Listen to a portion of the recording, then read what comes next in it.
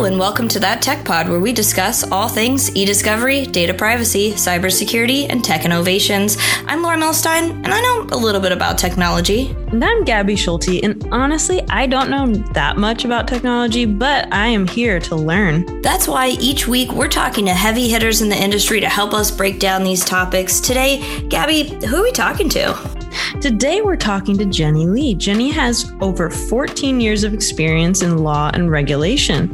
With a molecular biology background, she started her career practicing intellectual property litigation in NYC, then leaned into her love of tech, specializing in e-discovery and privacy. For the last 3 years, Jenny has been based in Munich, Germany, where she works as a senior manager at EY, helping global organizations comply with GDPR, not just on paper, but also in practice. Jenny, thank you so much for being here with us today.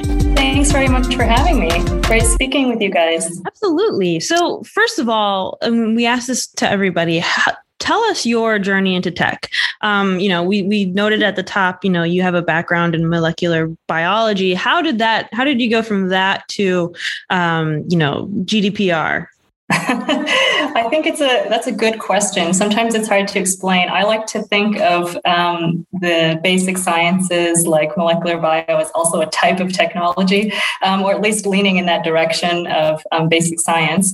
To be honest, when I started at university, I went to school in Canada, and I had no idea where this would lead, and thought that was a really interesting topic. And when I came out of law school, it was a natural fit to go into intellectual property, patent litigation, spent a lot of time doing pharma litigation, and then realized this was a point in time where I think e-discovery law was really becoming an industry and a practice in itself. And so I think I kind of, when you say leaned into, that's really true, because I felt like this was something that this was really interesting to me. This combination of law, legal requirements, and the tech that supports that. And at that time, how was e-discovery not just a technology, but also a legal practice and a legal, let's say, could not just a technology, but also could be an offensive strategy in legal proceedings. And so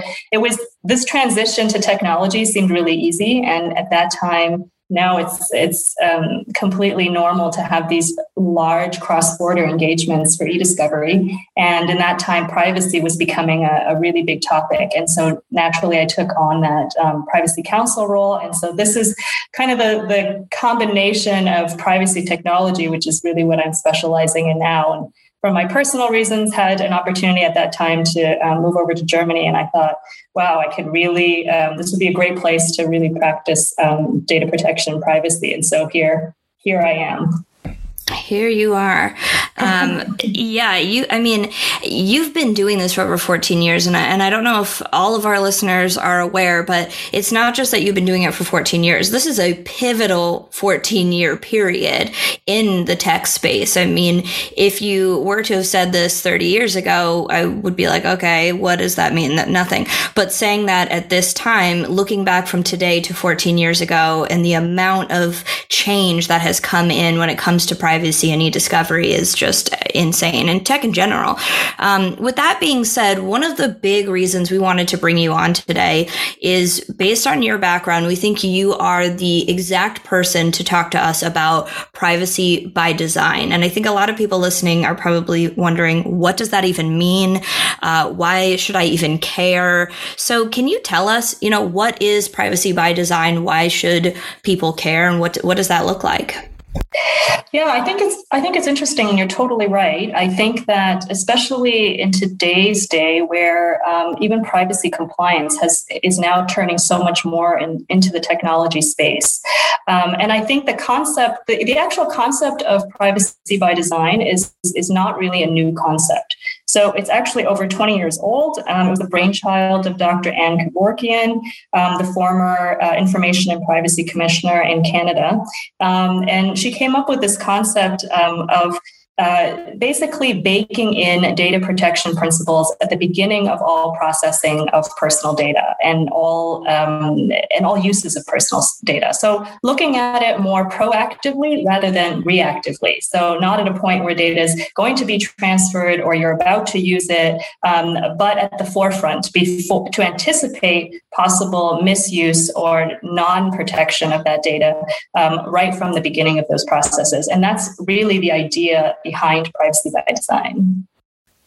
That's so interesting because I think, we've talked to a lot of data privacy people so far, and a lot of the conversation has been around sort of like a rush of data sharing in the beginning of things like Facebook or, when the internet was really coming about. And there's sort of like a back end trying to fix that. So, trying to be more private and implement more privacy tools kind of on the back end. But this is very interesting to me because it's like tackling it at the front end. And so can you just spell out for us how exactly that's implemented and some of the, some of the benefits to kind of, as you would say, design your privacy from the beginning? Yeah, I mean, I would say that at this point also that there are, so while this concept is not a new concept, I think it's not gotten as much talk time, let's say. So companies haven't been focused on this particular topic as long as they've been focused on other regulatory requirements. And I find that interesting because so there's 7 core principles of privacy by design, and a lot of those core principles have been adopted by NIST. They've been adopted by the FTC as de facto best practices. And we're talking about it, or my practice focuses on it because it is now a legal requirement. So under the GDPR, under Article 25. And under the GDPR, this is called data protection by design and default. And so this is, I would also say, a provision that would also be important for companies who may not even be subject to the GDPR and maybe not subject to any FTC regulations, et cetera. I'm looking at you like California, under the Virginia or Colorado data privacy laws. There's no specific provision for privacy by design. However, the concepts that underlie privacy by design, like the questions you're asking, Gabby, so how does someone become compliant with this? How does someone actually implement this within their organization?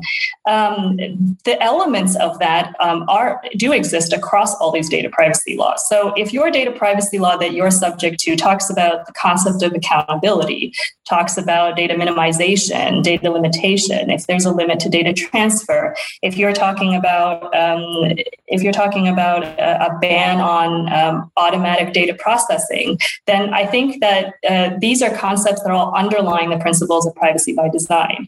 So this applies to you whether you know it or not. And I think you're totally right that I think organizations are getting to the point, at least the ones we work with here in Europe, are getting to the point where they're thinking about it without knowing that they're thinking about it. So when we usually get engaged on privacy compliance projects, at the beginning, at least of GDPR compliance, the question was always, okay, do we have our policies in place? Do we have a semblance of a record of processing activity? So some of these basic other articles that are required under the general data protection regulation, and Article 25 is not something that people immediately hone in on and say, what can we do to comply with this particular requirement of privacy by design? But I think there's a shift now within organizations to focus on this because they also realize that these quick fixes, these coming from the back end to make sure the transfer is not taking place, to make sure that they do have the proper technical or organizational measures in place, the right type of encryption. It's not so easy to do from the back end. So the thinking has to be, how do we accomplish this in a forward thinking way? How do we accomplish this proactively? And this is really the concept that underlies what privacy or data protection by design is asking for. It's looking at all of your processing and seeing how can I embed the concept of data protection at the forefront of all these processes. So this is an activity that actually impacts various stakeholders within an organization. So if you are senior management, then you are also responsible for a part of privacy by design, because you set the tone for the culture of privacy awareness. So you want to make sure that you develop all your policies and procedures with data protection in mind. I mean, this is a proactive way to manage your privacy program. Of course, if you design systems or products or services. So if you're a software engineer or a software architect or an application developer, somebody like this, then you want to make sure that whatever tool you're developing considers if you're going to be processing personal data and how that personal data is being treated in your application.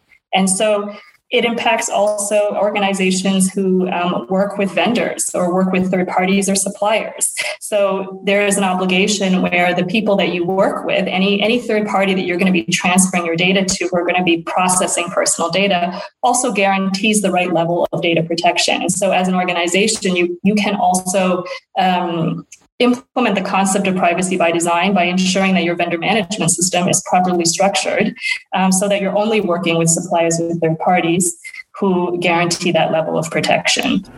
So there are lots of different aspects of, I think, an organizational business process where you can already be doing data protection by design and default. Yeah. So, Jenny, while you were discussing this, and even some of the things you said earlier, where you were talking about your playbook, and I always want to use American football. It's like football season is back, but for the sake of, the global sport here, we'll use, football or soccer, as some say, and we'll discuss it. Yeah, the real football, and we'll discuss it with terms of that. So when a coach is coming out and they're saying to their team, okay, we have our playbook, here's how we're going to strategize, here's how we're going to win the game, you're kind of saying, this is your playbook. You're saying, hey, here's Article 25, here's what we're going to do, here's how we're going to be protected, here's how we're going to define everything, and kind of laying it out in these terms. And it made me kind of think, when you're looking at the soccer component of it, or the real football component of it, you have the coach, you have the assistant coach, you have the players, and then you have the fans. There's tons of people involved. If a fan jumps in the middle of the game, you're putting people at risk, you're probably getting arrested, you're breaking some laws there. And I think in the terms of data privacy, it's very similar. And you have all these different players, and they kind of work hand in hand. How does that work in a company when who are the players in something like this? Is it just the head up in the organization? Is it the new employee when they come in? Is there something that can be filled out to immediately protect in case they leave and they say, oh, DSAR, give me all my data back, or anything that can be done? Or like, what's the team look like in something like this? What a great analogy.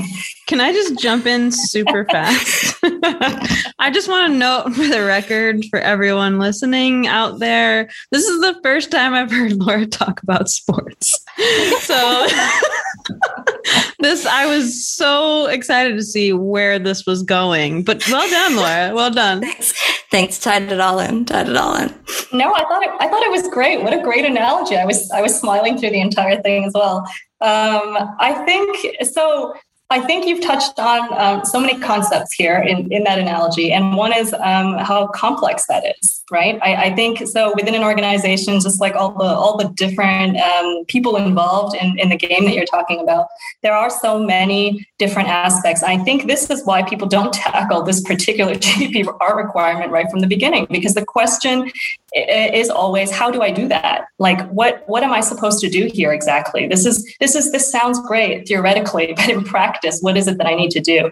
And I think that it requires unpacking. So it requires looking at each individual organization and seeing what business do you do, how many parties are involved. Our question is always, what personal data do you work with? So I will say this overarching, my main take-home message will be, you should know what personal data you're working with. This is the biggest challenge, of course, for every and any organization of any and every size, because this is not something that people have routinely always looked at and looked for. And so this is the big challenge. But I think to your analogy, everybody is involved. If you are going to be touching on personal data, then you're processing that data, at least according to the GDPR. And if you are touching on opening a file, if you are reading it, that's accessing it, that's considered processing, then this involves you. So you are a party who would be subject to a risk analysis. And this is why one of the main things that an organization can do to comply is to have a privacy impact assessment framework. So to think about how are they, and what that means is that this type of framework or questionnaire or risk assessment really puts every processing type, or every time you're processing personal data within an organization, through a series of questions that helps you identify where the risks exist. So is somebody going to be transferring it somewhere unknowingly? Is there going to be some AI that's going to be processing that data within this processing workflow? So it allows you to do that risk assessment, and then you have transparency on what the risk actually is, whether it can be mitigated by any controls. And so there should be technical and organizational controls within a company that serves to mitigate these types of risks. And if you cannot mitigate all of those risks, then in the end, it should at least show you how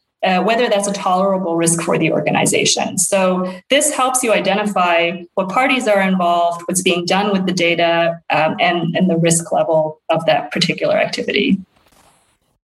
So I wanted to talk a little bit about some of the criticisms of privacy by design.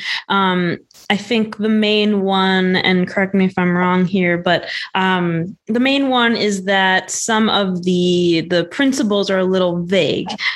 So this is from a 2017 blog by Steve Wilson in the Constellation Research website. So he says privacy by design is a well-meaning effort, and yet its language comes from a culture quite different from engineering. Privacy by design's maxims rework classic privacy principles without providing much that's tangible to working systems designers. Do you think those criticisms still hold up? And I think you kind of addressed some of them too, like in our previous questions, but do you think those criticisms still hold up today? And what would you say to respond? I think that, and I did mention this earlier, I think they're valid from the viewpoint of the purpose. So privacy by design, when it began, was theoretical, right? It serves as a concept. It wasn't trying to give specific line item by line item implementation guidances. And there is no right way or wrong way to do it. And I think this is why this is sort of the basis of that criticism. And I can understand why it's challenging. So fully acknowledge that this type of requirement is challenging for an organization to comply with, because you don't read it and automatically know what you're supposed to do. And one of the big reasons why it's not the first thing people want to tackle. But I think it's an important concept, especially for technology companies, the financial industry, companies that are handling a lot of personal data and a lot of sensitive personal data, because you can't achieve full compliance unless you are tackling data protection at the beginning of your processes. It's really not possible, because you will always be running after what possible non-complying activity you're taking part in. And I think this is really the challenge, and this is really the fear of companies who handle a lot of especially sensitive personal data is, how will I know if I am misusing the data, if I'm suffering from data loss? How would I know that? I always have to come up with technologies or some kind of way to capture it at the end. If I have a breach, I have to go back and identify where is all the personal data that might have been compromised within this breach. And that's ideally not the way to talk about that, right? Not the way to look at it. So yes, this is, I think, currently the activities that a lot of organizations are taking, and that's not by choice, it's just by consequence. But I think that going forward, knowing that there are more privacy regulations popping up globally every day, I think that we are unified by this requirement now to have some type of data protection or privacy compliance. This is going to be, I think, a universal requirement soon. And even though privacy by design, I mean, whether it's a vague or whether its principles should be adhered to as it's been purported in the 7, basic principles, I don't think that's the question. I think the question is, this is an important topic, and most organizations will be subject to some type of compliance with a privacy law or regulation. And it's important to really assess, how do we achieve that compliance, or how can that really be done practically over a long period of time going into the future, and not looking at, okay, I have this regulation now, quick, how do I comply with it, using the old processes that I had in place within the organization. Because I think making these changes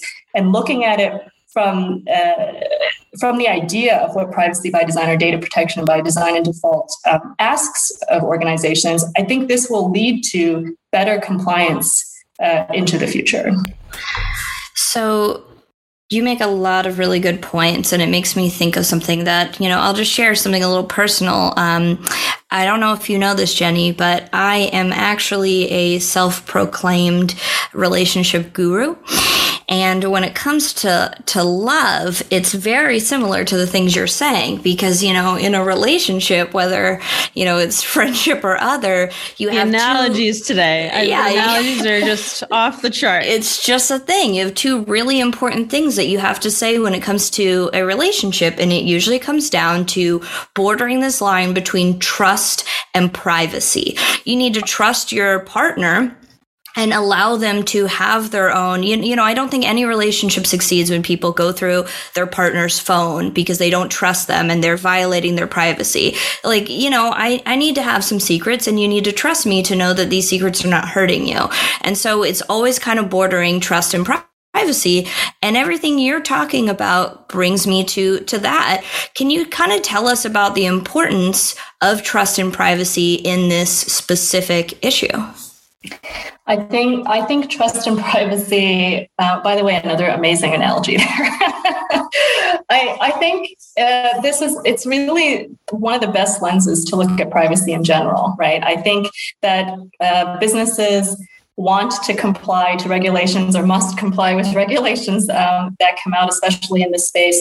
But that it's ultimately so important for organizations to have that trusting relationship with their consumers, with their data subjects, however you want to describe that. And I think that having committing to, let's say, making organizational changes, or committing to looking at data protection in a very different way, where you're putting the consumer data subjects' primary interest at the forefront. I mean, there's no better way, right, to show that you can have trust in that company. And so it's definitely a beneficial way to do business, especially in a culture where people are very critical these days, right, of how companies are treating personal data. And I mean, I don't think the problems or the fines stop. I think just earlier this year, there were two really large fines, probably two of the biggest fines. So in July, there was a fine against Amazon, where they had their advertising targeting system that was carried out without proper consent.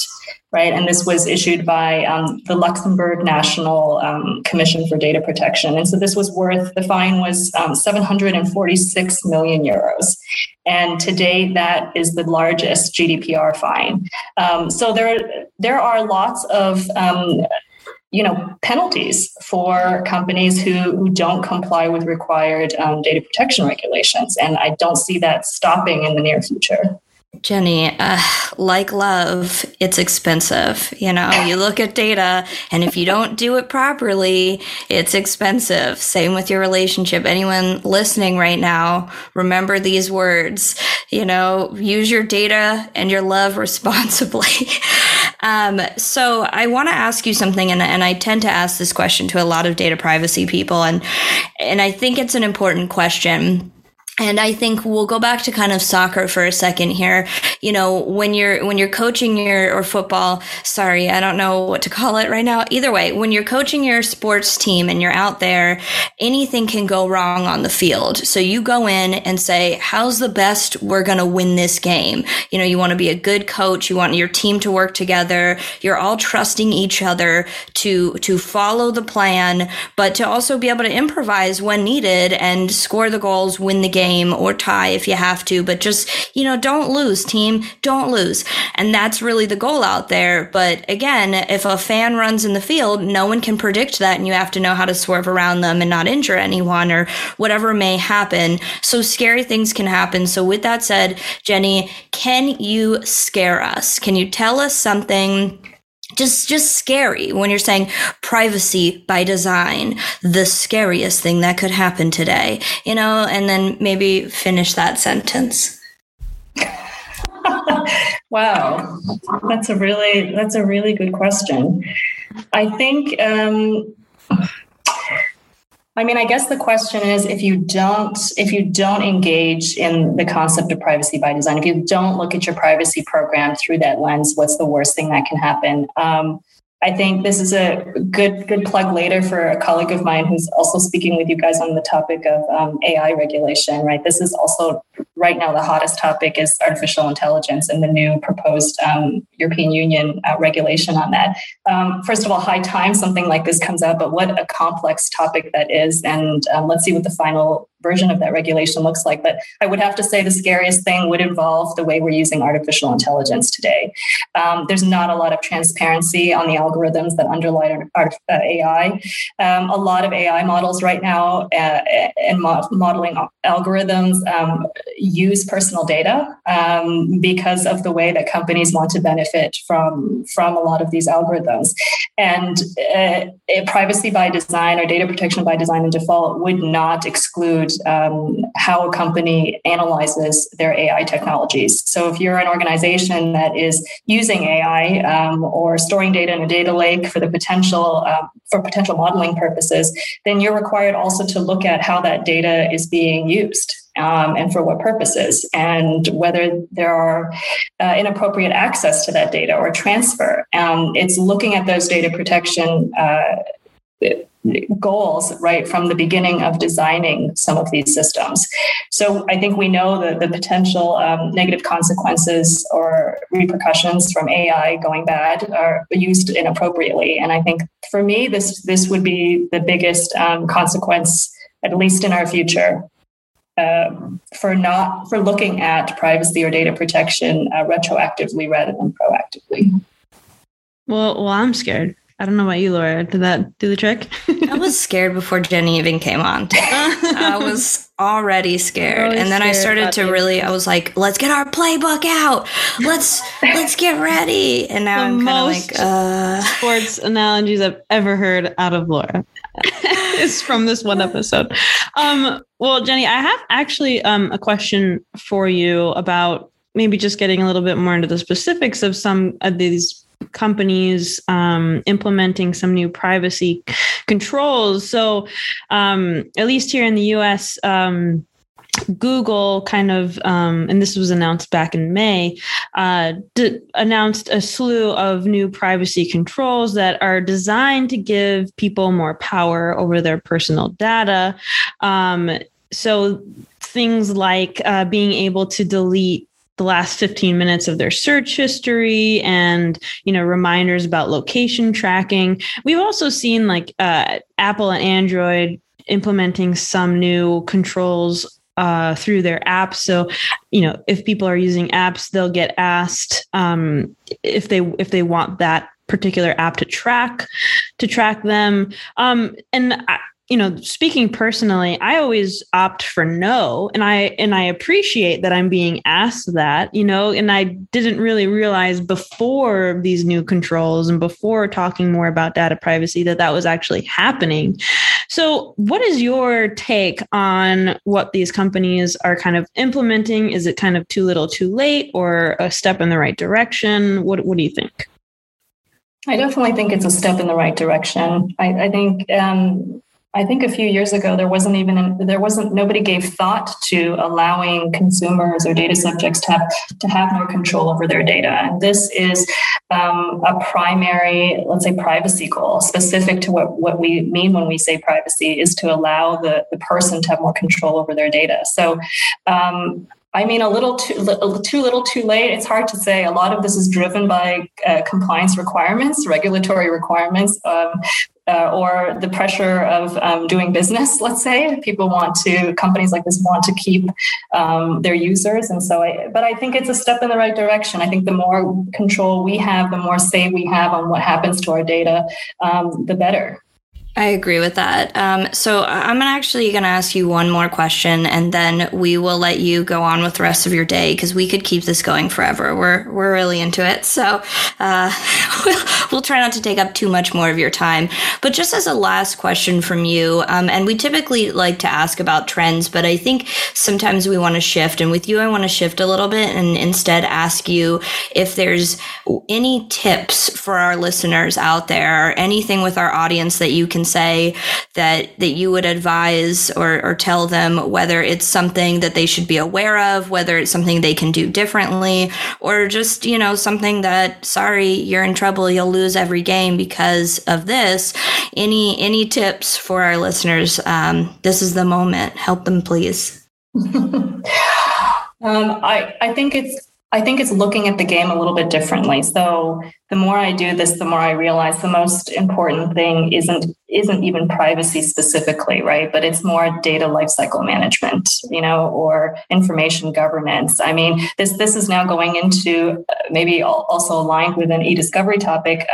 But ultimately, you can't do any of this if you don't know what data you have. You don't know where you have that data. You don't know how that data is being protected, or if it's being protected. And so you cannot predict how it can be misused. And I think this is within an organization. I think if you look at it through that lens, then privacy is a consequence of having a good data lifecycle management program. And if you are doing that right, then it should be easy to implement the other requirements and to reach that compliance. Well, Jenny, this has been such an amazing conversation, and we want to thank you so much for joining us. Thanks so much for having me. Great speaking with you.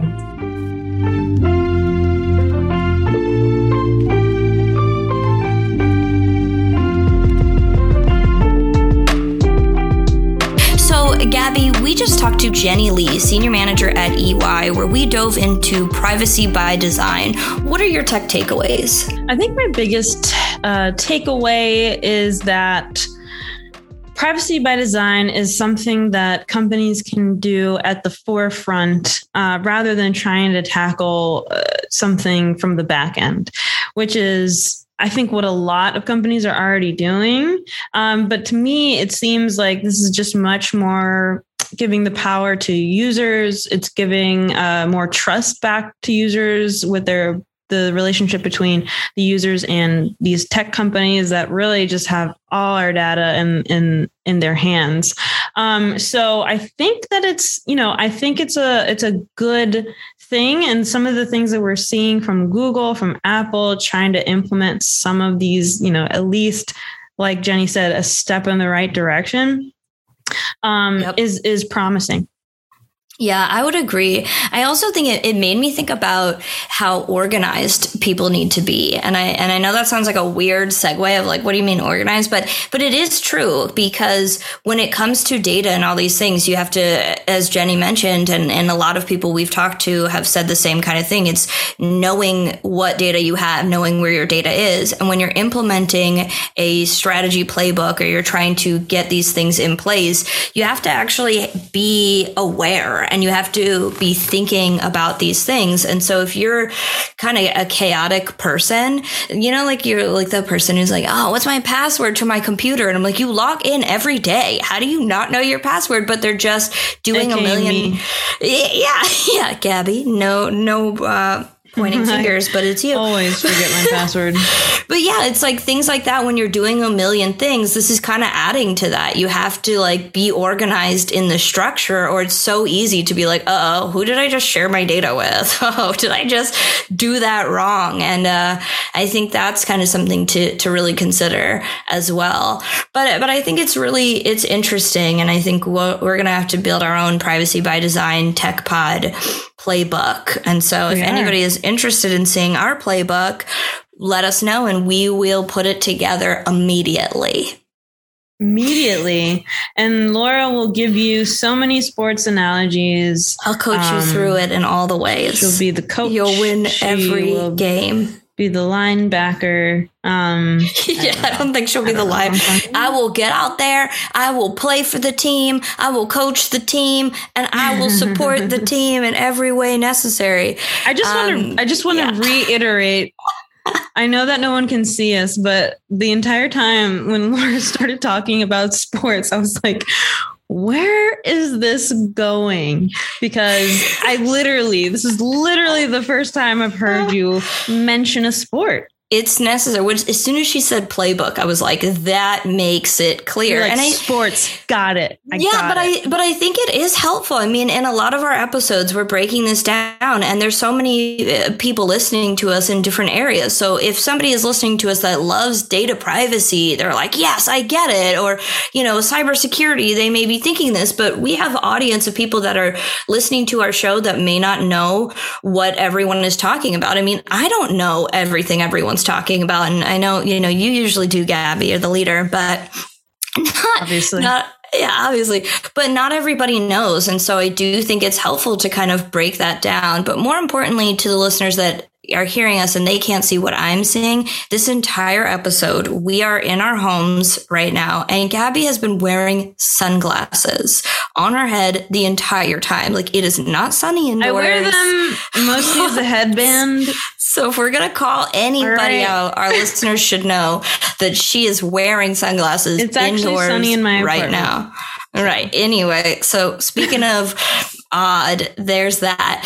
Anyway, for everybody else listening, regardless of when you wear your sunglasses or how you protect your privacy or what playbook you have or don't have or should have and how organized you are, she's currently wearing them on her face. The sunglasses are not on her head anymore. I just want everyone to know that. With that being said, if you have questions, if you want to talk to us, if you are interested in sponsoring us, being on our show, nominating someone to be on our show, requesting a topic, or you just want to ping us, we'd love to hear from you. Please reach out to us at contact@thattechpod.com. Check us out on our website, www.thattechpod.com. Go to our LinkedIn at LinkedIn/thattechpod, or check out our Twitter, and maybe hop on and start tweeting for us. We are not that good at it at thattechpod. At thattechpod.